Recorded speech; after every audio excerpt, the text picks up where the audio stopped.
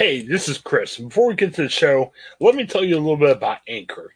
Anchor is our way of we record podcasts. Fantastic. Let me tell you why. It's easy. It's free. There are creation tools that where you can record and edit your podcast right from your phone and your computer. Anchor will distribute your podcast for you, so it can be heard on such providers as Spotify, Apple Podcasts, and many, many more. You can make money from your podcast with no minimum listenership. It's everything you need in a podcast and so much more. Check out Anchor, and you can find it all in one place. Download the free Anchor app or go to anchor.fm to get started. Anchor, it's a fantastic way of creating your first podcast and making it work.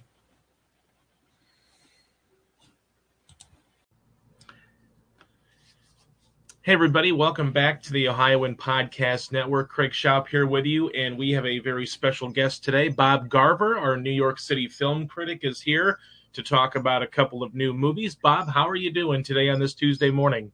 I'm doing wonderfully. Happy Tuesday. Well, I wish I could say that the slate of movies was a little bit more uplifting this year, but it seems like every week we're talking about a new horror movie, and this week we have a couple. Maybe it's just a sign of the times or a little bit of a callback to the last year and a half that we've seen. But this week we have Candyman and The Night House. We're going to start with Candyman, which won the box office this weekend with a little over $22 million. This was a very highly anticipated movie that was supposed to come out last year, Bob. Obviously got pushed back due to the pandemic. Jordan Peele's involved. It's directed and co-written by Nia DaCosta. What did you think of Candyman? I thought it was one of the best horror movies I've seen in a long time. I'm very pleased that it rose to the top of the box office and is the first, I believe, film of any kind directed by an African-American woman to win a weekend at the box office. Yeah, I mean, it definitely lived up to the hype, apparently. Tell us a little bit about the movie. Did you see the original 92 movie, or is it something that you can go in just completely cold on, or do you have to have seen the original? I have seen clips of the original. I've never seen the original all the way through. Okay. But I also understand that it too is both a horror movie and a film that deals with racially charged themes, from gentrification to police brutality. And with this one, especially with Jordan Peele involved, you know that those themes are going to come up again, and the film will take a deep look at those themes. Anything stand out for you as far as, the scares, the acting, anything kind of stand out for you on this movie? There is a death scene that most of the death scenes are standard by slasher movie fare, but there is a death scene that is done completely devoid of death scare or of jump scares. That is my favorite of the movie. It's one. I dare say it's one that you might even that people might even miss if they're not looking carefully, because it's done so nonchalantly. Well, obviously, you talked a lot about sort of the gentrification of the Chicago neighborhood as they're kind of retelling the legend here, the origins of the legend. Jordan Peele involved, obviously, Get Out, in Us, a couple of great, social commentary, but also horror films. You can tell that this is made by the director of Us, because there's a lot of mirror imagery, a lot of emphasis on symmetry in a lot of the shots. You can definitely tell his influence on this movie. Sure. Overall, this is a movie that a lot of people had high expectations for. It seems as though it's either at least met those or maybe knocked it out of the park, both critically and also here at the box office with a really strong opening weekend. This seems like a movie that could maybe have some staying power, but at the very least, probably going to be something that people will want to watch on home video. And, Nia DaCosta, obviously, you talked about her helming this film, and she's got quite a bit in the pipeline here with the Marvels being filming right now. It's got to be exciting to see a young black filmmaker here, really take the mantle and now starting to move into those studio films and maybe being able to set up a very long career for herself. Yes, and based on this movie, if she keeps turning out movies that are this good, I look forward to a nice long career from her. Well, you like this movie, so what's your final grade on this one, Bob? My final grade is a B. I do kind of the movie introduces the concept of multiple Candymen, which I liked.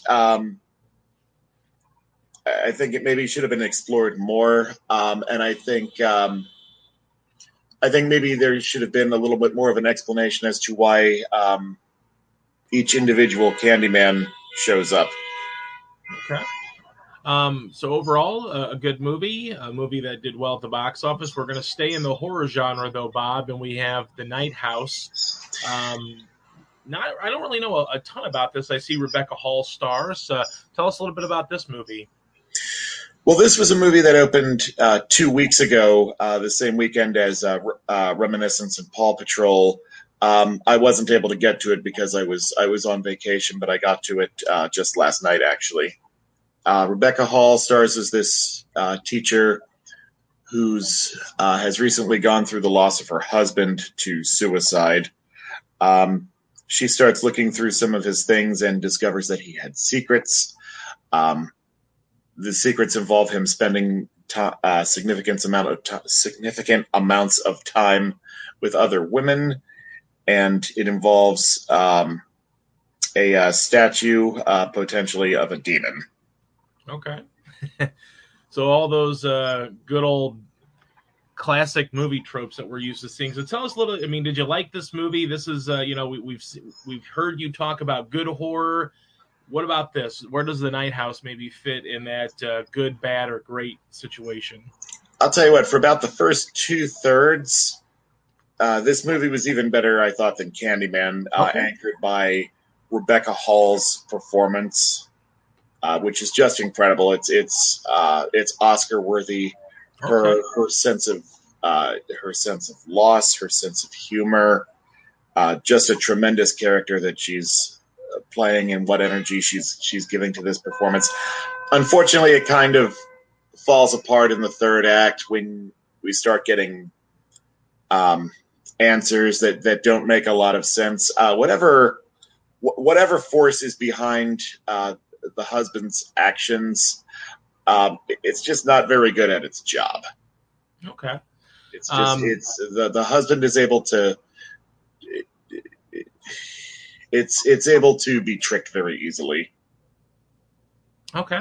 Well, I mean, so Rebecca Hall gives us great performance. Maybe the first 2/3 of the movie work out well.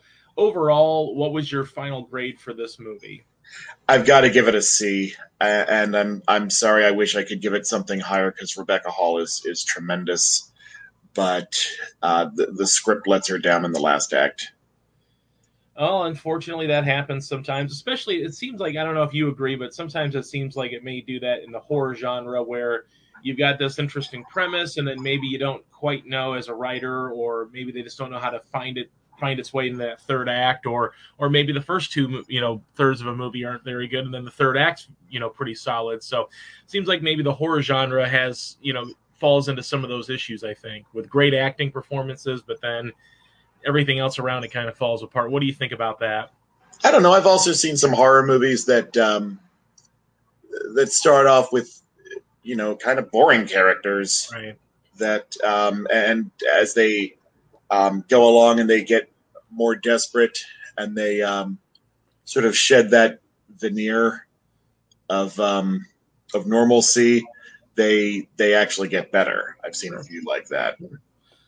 Well, I mean, it looks like the horror genre is not going anywhere, so hopefully we can still get more maybe movies like Candyman, or even parts of this movie, as you said. But I'm not the biggest horror fan. I don't know about you. Are you do you seek out horror movies when you're not maybe watching for a review, or How do you kind of interpret the horror genre? I like to watch recaps of horror movies, but I don't like I don't seek them out for full length viewing. Okay. All right, Bob. Well, we definitely appreciate it. What's coming up next week for you? Next week is Shang-Chi and the Legend of the Ten Rings. All right. Well, a big, huge, strange release in the first weekend of September for Marvel, but it is a holiday weekend after all. It is a holiday weekend, though, too. Yes. So we'll see if the holiday weekend is kind to Marvel here on Labor Day. So definitely appreciate your time, Bob, as always. And we will see you next week at the movies. Thank you very much. This is the highlight of my week. Hi, I'm Jennifer Mooney.